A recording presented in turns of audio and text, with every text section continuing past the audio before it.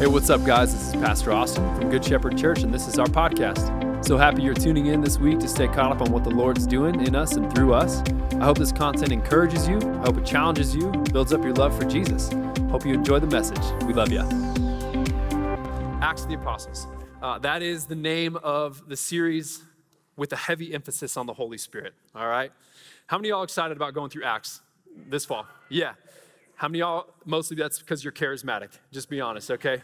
I find that Acts really does some funny things to the church. As soon as you mention, hey, we're gonna be going through a series in Acts, you have your charismatic people, and I'll just say now, you can put your super soaker full of anointing oil back in its holster, okay? Just set that thing down for a sec. And, but really, I mean, we see, it's not the birth of the Holy Spirit, but it is the prolific explosion of the Holy Spirit in the early church. And there are miraculous things that happen. There's miraculous empowerment. There are things that should blow our mind. And we as a church, we are fully continuationalist. And what that means is we believe that everything that we read about and see in Acts is available and should be pursued today. We'll get more into that in the coming weeks. But I find that charismatics go nuts about the book of Acts, but then you also have this kind of maybe the hipster people that are just like, yes, finally, we're going to get back to what matters most in the book of Acts, right? And they're probably a barista at a coffee shop, and they have a mustache, and they're ordering like an oat milk latte, and maybe a little cardamom on top. It sounds phenomenal, actually. I could go for one of those after church today with the fall weather you're talking about, But this kind of like, hey, let's just get back to what the early church did. The only problem with that is the early church was the start of a movement that carried forward to the outermost parts of the earth, of which we are a recipient of their faithfulness today. You realize that we're not in Jerusalem right now, right? And so this movement is carried across the globe. And so to go back, the church is not called to go backwards. The church is called to go forwards. And so both of those things, I think what we'll see is some correction and maybe some direction as a church for what this book is and what this book means. And in chapter 1, you actually get the blueprint for the entire thing. So if you have your Bible, open on up to Acts chapter 1. We'll read it in just a sec. But to kind of set the stage for the whole series, I want to tell you about a guy named William Tyndale. Anyone know who William Tyndale is? Look at that. I love a nerdy church. Come on, guys. This is awesome. William Tyndale is one of the fathers, one of the figures of the Reformation. So he lived in the late 1400s, early 1500s. And William Tyndale lived in a time when the Bible was actually outlawed to be in any other translation than Latin.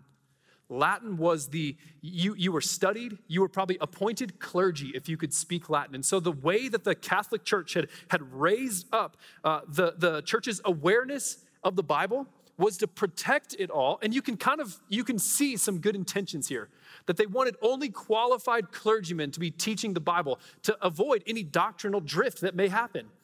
And so what happens is this guy, William Tyndale, he rises up and he rises with this conviction, this absolute conviction that the Bible is not meant for the religious elite. The Bible is meant for everyone. And so he actually is credited with giving all of the work put in for us to eventually have the New King James Version. He is the first person to take the actual Hebrew and Greek works of the New Testament and translate them directly into English.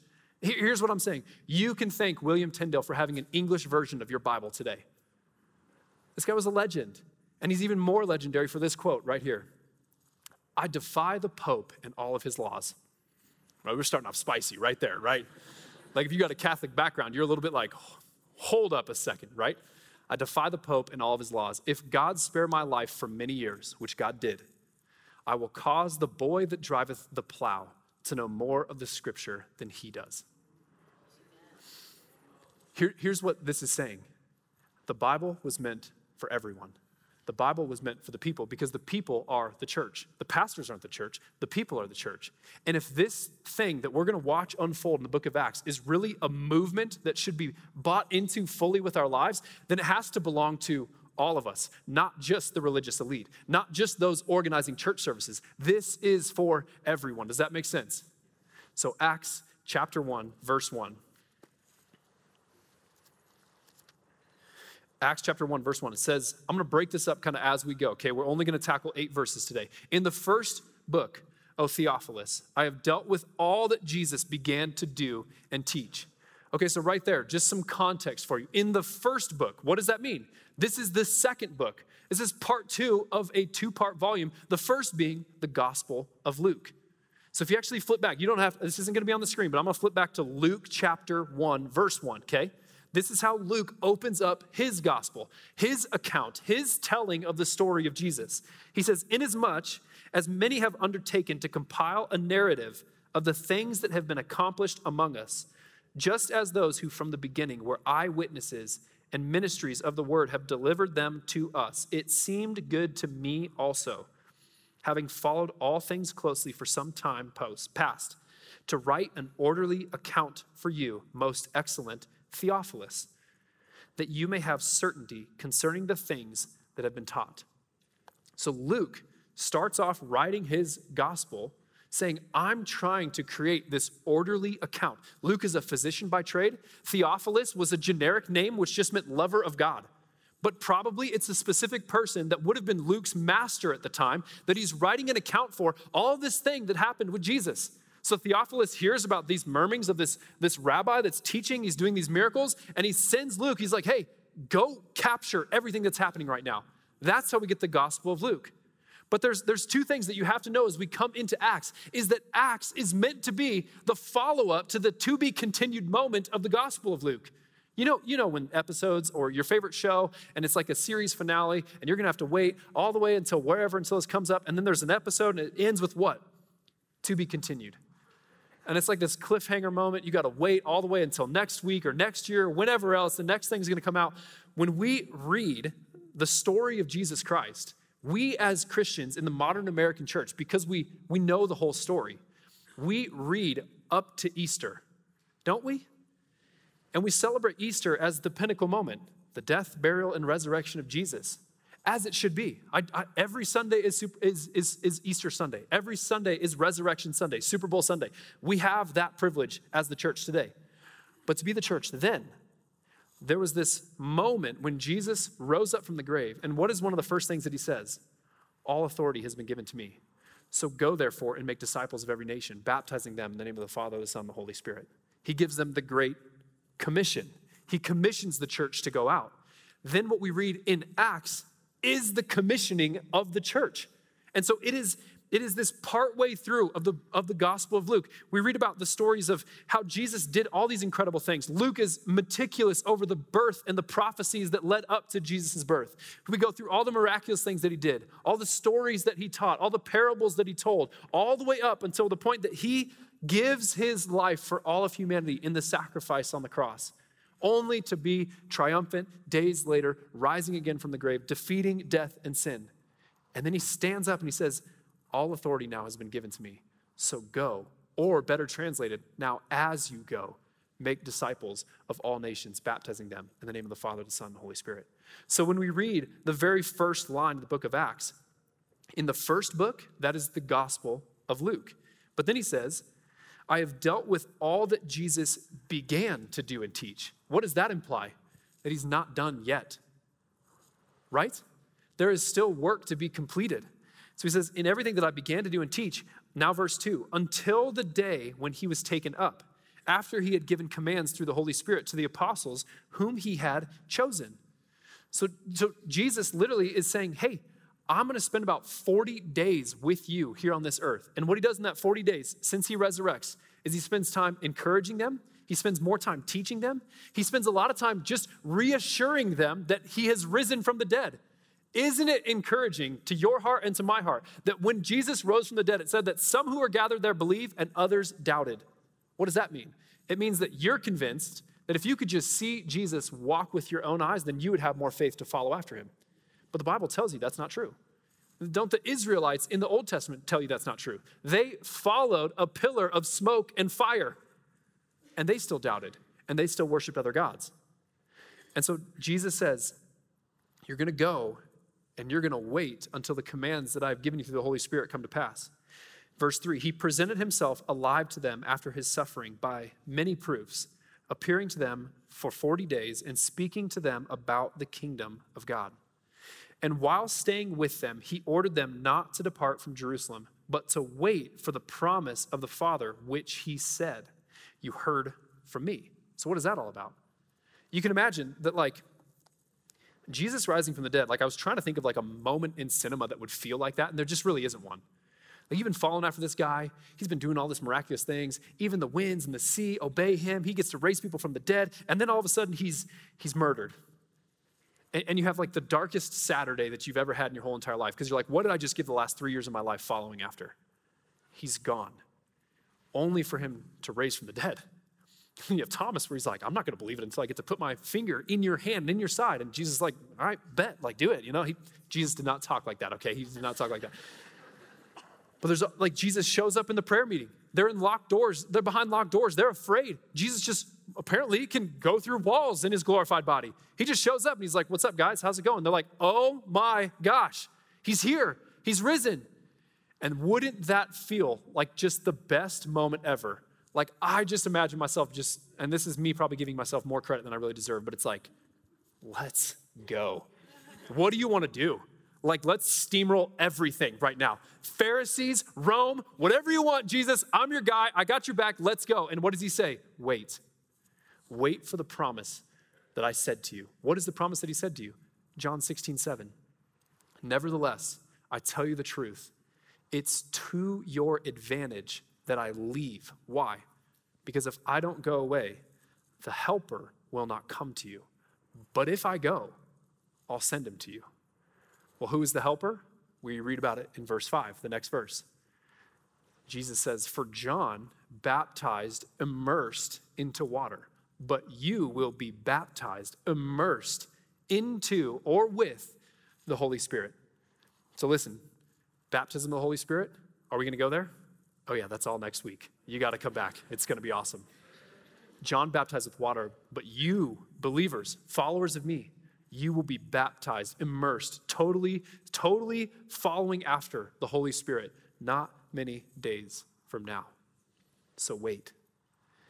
And just like every good Christian in the room, what's their next question? So when, right? So when they'd come together, they asked, Lord, when is it that you're going to come? When is the time? Is it right now that you're going to restore the kingdom to Israel? See, these were a bunch of good Jewish boys who knew their Bible. They knew with the promised coming Messiah, once he came, he would inaugurate what? His kingdom.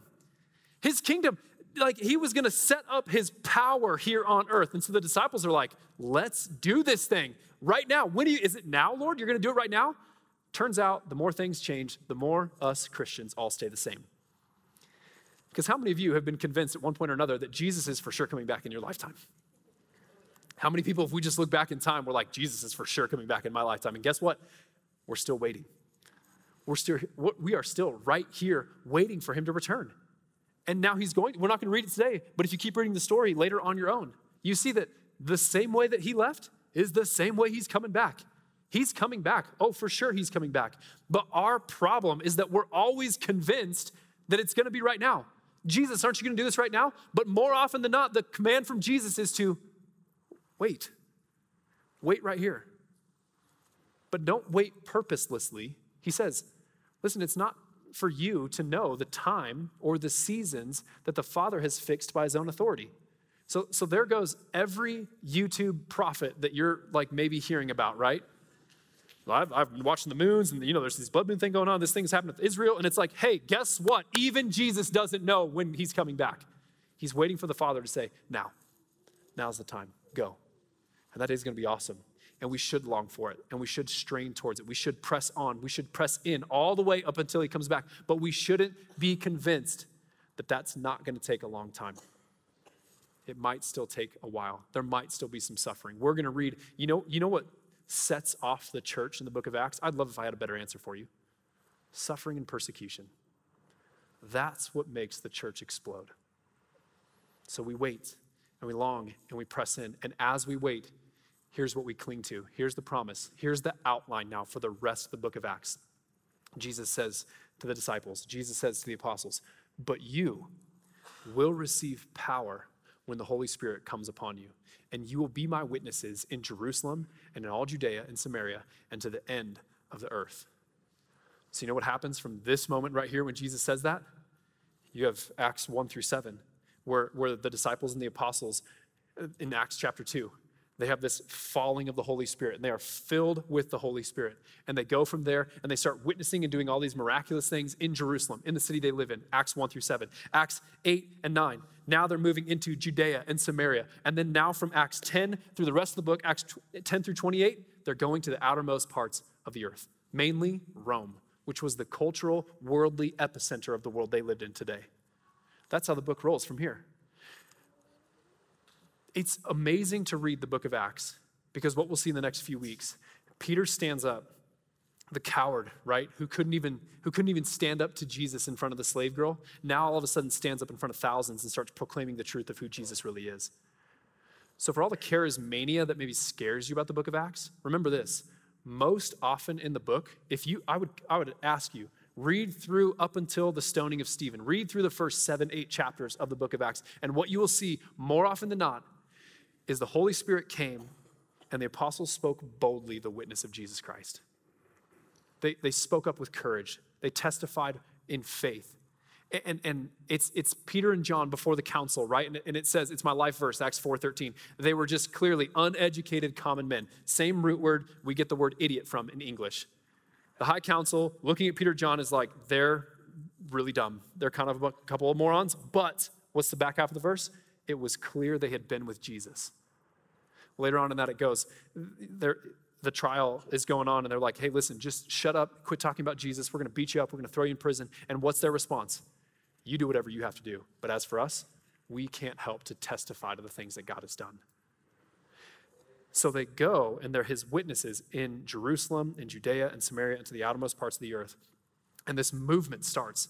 And the church explodes onto the earth. The followers of Jesus. There are thousands of people. For everyone who's like, I don't want to be a part of a big church. I'm like, the very first church was a mega church. Thousands of people in one day give their life to Jesus. I'm just like, we're feeling the pinch of like how to organize things and how to be strategic and how to do all this stuff. I'm like, they had 3,000 people show up in one day. How'd you baptize all those people, guys? Like, I just have logistically, when was the baptism class? How many teachers did you have for it? How did you walk people through in the baptismal? Did you change the water after a little bit? No, they used a river. It was always changing water, right? I have all these questions. And listen, in the next couple weeks, we will talk about the things that the early church did, what they majored on, what they focused on.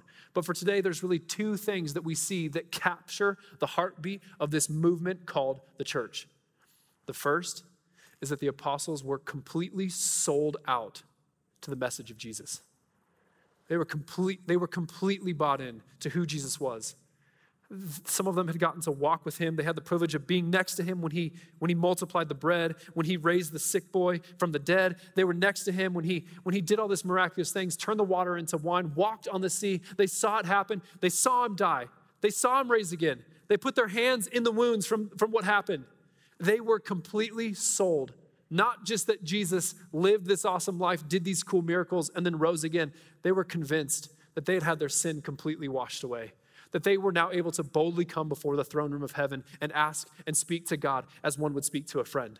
They knew that they were adopted, beloved sons and daughters of the Most High King who had all authority on earth that had been given to him. They knew it. They knew this story and they believed in it deeply. They were so convinced that as you go through Acts and as you read about it, there's nothing that will stop them from taking this even into the most hostile of environments. And so my question for us today, has your heart and mind been fully captivated by the message of Jesus? Before you just, you're in church and so your gut reaction every time you see Jesus is just yes, or, what's the answer? Jesus, right? Like we just have this gut response. It's like the doctor hitting your knee and it like flings out. You're just like, do you believe in Jesus? Yes, I do. Where in your life can I see the evidence of you being his witness in the world that you live in? Because guess what? If you really were sold out for the message of Jesus, if your heart and if your mind were really captivated by the story of Jesus, then you wouldn't need a series through the book of Acts to compel you to go talk to your neighbors about who Jesus is, would you? You'd just be doing that already. Listen, there's so many of you. I'm so encouraged by the stories that I keep hearing about you guys taking this message out into the world we're living in. But that's why every single service, at the end of service, we don't just say, God, thank you for a really good time to get today. No, we say, now God, take us out into this world so that we might be your witnesses wherever it is that we are. People think you're too busy to go share the gospel. When am I just going to cultivate these relationships? When am I just going to do all this Jesus stuff, right? And guess what? Jesus was a busy person too. He's kind of busy saving the whole world. You know what I mean? I know like your accounting job is really, really important. But Jesus was also like the reigning King of Kings, stepped down from heaven to go be the Savior of the world, right? He had some things to do. And that's why we have to draw attention to it. The Great Commission is not drop everything you're doing and go. Sometimes the Holy Spirit prompts you and you need to listen to him. But more often than not, the better translation of the Great Commission is now as you go, as you do your life. I know you're busy with soccer on Saturdays. I was at the flag football field this Saturday for our first game, our first Saturday of many there this fall. But that's where I'm called to be a witness. Not just standing right here on this elevated platform talking to you guys. No, I'm called to go be a witness at the practice field. I'm called to be a witness when I'm running meetings and I'm over in Starbucks. I'm called to be a witness wherever, as you go. As you go throughout your life, you are called to be a witness, a representative of Jesus wherever it is that you find yourself. I think that way too often we get convinced in the church that I'm not motivated enough to go share the gospel. And maybe that's true, but maybe the reason you lack motivation is because you actually lack belief. Maybe you actually lack belief that this story is true, that Jesus absolutely is who he says he is, that he did what he came to do, that the eternal destinations that are destined for all of us are real. And so the best thing that we can maybe ask for on a morning like today is, God, help me with my belief. Right? It's the I believe, Lord, help me with my unbelief. But it wasn't just that the apostles were fully sold out to the message of Jesus Christ that began this movement. The second, other most critical component that made this movement successful is they were fully surrendered to the Holy Spirit. Fully surrendered to the Holy Spirit. Listen, I know who we are as a church. I know that we have these kind of charismatic roots. If you've been through step one, you understand this, right?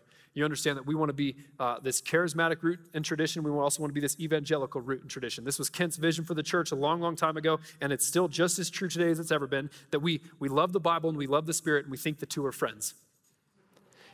And effectively, what that does is it draws some of you who really love the Bible. And your Trinity, growing up in your Baptist tradition, was God the Father, God the Son, and God the Holy Bible. Thank you very much, right? And some of y'all, you're drawn to the more charismatic aspects of who we are. And you're like, man, quit preaching. Let that guy get back up there and lead some more worship. And so that I would say, yeah, you're right. Sometimes that is the play. But listen, the truth is that the apostles started this movement and sustained this movement by their surrender to the Holy Spirit. And what that means is that some of you are going to be challenged in understanding that the Holy Spirit, here's how it works, two different ways. The Holy Spirit has uniquely equipped you in a specific way to represent and to bring his kingdom into this world. You have been gifted supernaturally by the Spirit of God to do something. There is not one person who is a part of the Church of Jesus Christ that is not gifted uniquely by the Holy Spirit. It might be hospitality. It might be leadership. It might be preaching. It might be preaching. It might just be organization, administration. It might be prophecy. It might be gifts of healing. All of these different gifts exist, but they exist for one reason. This is where it's going to challenge some of you charismatics. It's not about the gifts. The gifts exist to bring forth the kingdom. The kingdom goes forward so that the church has this avenue, this vehicle to keep bringing people into the church. The church is on the offensive always. And I'm not talking about offending people. I'm saying we're going forward. But we're going forward under the power of the Holy Spirit. And that's uncomfortable for some of us. Because listen, I'll be honest, it's kind of uncomfortable for me sometimes. Where does the Holy Spirit want to go? I mean, I've got a pretty good blueprint. He wants us to be his witness, Jesus' witness, here, there, and everywhere else we go. But what does that mean in a moment? I don't know. It's kind of freaky, isn't it? We don't like to lose that sense of, really, the word is what? Control. But when the Holy Spirit shows up, the Holy Spirit does what he wants to do. Are you, here's the second question for the morning. Are you then living a life fully surrendered to the Holy Spirit? Is your answer, honestly, Holy Spirit, whatever you want, I want to go. Whatever you want to do. Maybe he's going to lead you in this series to move, honestly. Maybe you're going to be called to uproot and to go plant down elsewhere. Maybe he's just going to call you to start being more effective in the awkward space of witnessing to your neighbors. I think I heard evangelism described one way as really evangelism is just best defined as two people having a really uncomfortable conversation. Isn't that true? But man, if you believe the message of Jesus, and if you were surrendered to the Holy Spirit, don't you think it just makes sense if we add two and two together that every now and then you'd be having a gospel conversation with some random people at the gym, some random people at the soccer field, some random people in Walmart? Don't you think? Are we though? That's the question for all of us this morning. As we start this series, I want to draw your attention back to William Tyndale. William Tyndale was completely bought into the message of Jesus. So much so that he was willing to risk his life to translate it into English because he believed the story of Jesus, the message of Jesus, deserved to be in every single person's hands in their own vernacular, in their own modern tongue, or in their own native tongue. But the end story of this guy doesn't end with him being esteemed really highly. Actually, do you know how it ends for William Tyndale at the age of 42? He's executed. He's martyred. He's put to death by the early church. He's tried as a heretic, found guilty, because their belief at that point was there was supposed to be separation on who could have the Bible and who could not. But the really cool thing is, because he was surrendered to the Holy Spirit, William Tyndale makes the first copy of the New Testament in English right at the same time as the printing press is developed. And there are tens of thousands of copies of the Bible put out into English. And it was a wildfire that the church at that time couldn't contain. And so now, today, you and I, we get to read our Bible in English, praise God. And praise God for me, really, because I don't need to know like Hebrew and Greek to teach all the time. You know what I'm saying? I defy the Pope. If God would spare my life for a little bit longer, I'm going to do enough work followed by the Holy Spirit. I'm so convinced of this message of Jesus Christ that I'm going to risk everything so that the boy that drives the plow would know just as much about the Bible as the pastor does. That's you. If this is going to be a movement, then we each have to make the decision today. Am I fully committed to the message of Jesus? Am I living my whole life in a way that proves that the death, burial, and resurrection of Jesus Christ is true? And not only did it stop there, but it actually began there? That Jesus then called the church after that? Because then I have to ask the question, am I fully surrendered to whatever it is the Holy Spirit wants to go and do? It might be painful. I might sell stuff. I might move. I might just have to be okay with being the awkward guy at work. Not me, that's you. I work with a lot of Christians, right? I think we're all good, right? Here's what we're gonna do. We're gonna take communion today. And this week, I wanna ask the Holy Spirit to meet us in the first question. And second, next week, we're gonna ask him to meet us in the second question. Are we surrendered to the Holy Spirit? But for today, as we take communion, here's the beautiful thing about communion. Communion is a reflection of what Jesus has done. It's an anticipation of what he's going to do one day. But it also is the very real heart cry of today to go, God, I want to experience you now. I think maybe the most effective prayer that you could pray right now during communion is, Lord, I believe, help my unbelief. Because if I believed fully, my actions, the things that I did, the things that I said, they would probably look a little different. So help those pockets of my heart that I don't believe. Maybe you struggle with fear and you don't believe the first part of the Great Commission, that all authority has been given to Jesus. Maybe you struggle to believe that you're really free from sin, free from the bondage of sin, free from the penalty of sin. I just draw your attention to the elements of communion, that Christ broke his perfect body on your behalf so that you could be declared righteous in his name. Maybe you're just like, I just don't know how much of this story I really believe in today. And here's what I want to say to every person who's like waffling in their faith. If you don't believe in Jesus, then communion's not for you yet. But maybe today's the day where you go, Jesus, I want to surrender it all to you right now. I want to surrender everything to you. I want to lay my questions down for right now, but I'm going to trust that you died and that you rose again and that I can be declared innocent in Jesus' name. And you can put your faith and you can put your trust in Jesus today if you want to. You don't have to wait another second. And you can receive communion with us for the first time. But for the rest of us who have made that decision, the prayer right now, Judy, could we throw the question back up of Jesus? Has your heart and your mind been fully captivated, enraptured, captured by the message of Jesus? And I would just pray through pockets of your life where that may not be true. Holy Spirit, we just ask that you would meet us here, draw us into an experience in union with Christ. Would we experience your goodness now, God? Would we experience your kindness now, your love now? God, I pray, Lord, that we would earnestly seek you throughout this series, that we'd have the honest conversations with ourselves and maybe with those we love the most to really ask the questions of what is our belief looking like, God? We trust that your Holy Spirit is going to meet us in it and draw us into an everlasting life with you. It's in Jesus' name we pray. Amen. Before we close, one more thought is that I think the danger that lies in being an American church attender is that church can really just be a place that you attend where religious services exist. You come to hear a sermon, you come to hear a worship set that's been put together. You come, God bless you, because there's childcare and your kids will be taken care of, you know? And you see church as a place you go rather than a movement that you're a part of.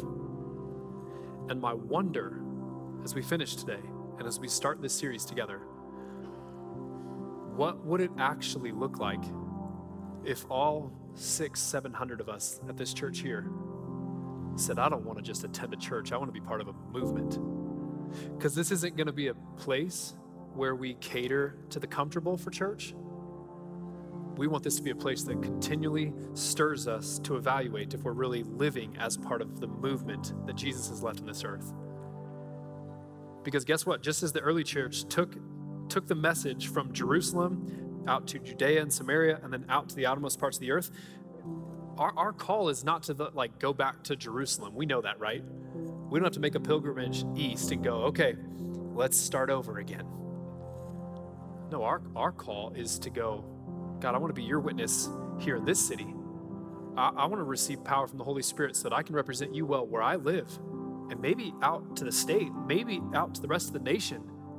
And all at the same time, we're going to keep sending the gospel out to the whole earth. My question, though, is do you want to be a part of a movement?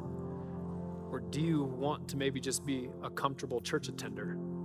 Because we won't cater to the one. We're always going to strive to be the other. Amen? Let's stand. Let me pray for you as we head out. If you're willing, would you even just kind of posture your arms out in front of you like this? Holy Spirit, pray that you would prompt us and move us and lead us this week. God, I pray that we'd make time to sit with you, to pray to you, that our belief in you would be evidenced in the way that we pray, not just in a list for things to happen, but in a way for you to show up and to impact the city that we're living in. God, would you bring your kingdom to northern Colorado? Would we see people healed? Would we see people set free? Would we see people experience the abundant life that you have to offer? Would we see people experience your salvation this fall? Would there be a harvest in our city, Jesus? Would you make a way? And would you help us as a church not just be people who want to attend a religious service, but would we be people who see ourselves as part of a movement swept up in your story, Jesus, of what you're doing here on this earth, following after the Spirit of God and empowered by the Spirit of God as we go. Help us walk out of here in that way with that posture today, Lord. It's in your name we pray. Amen.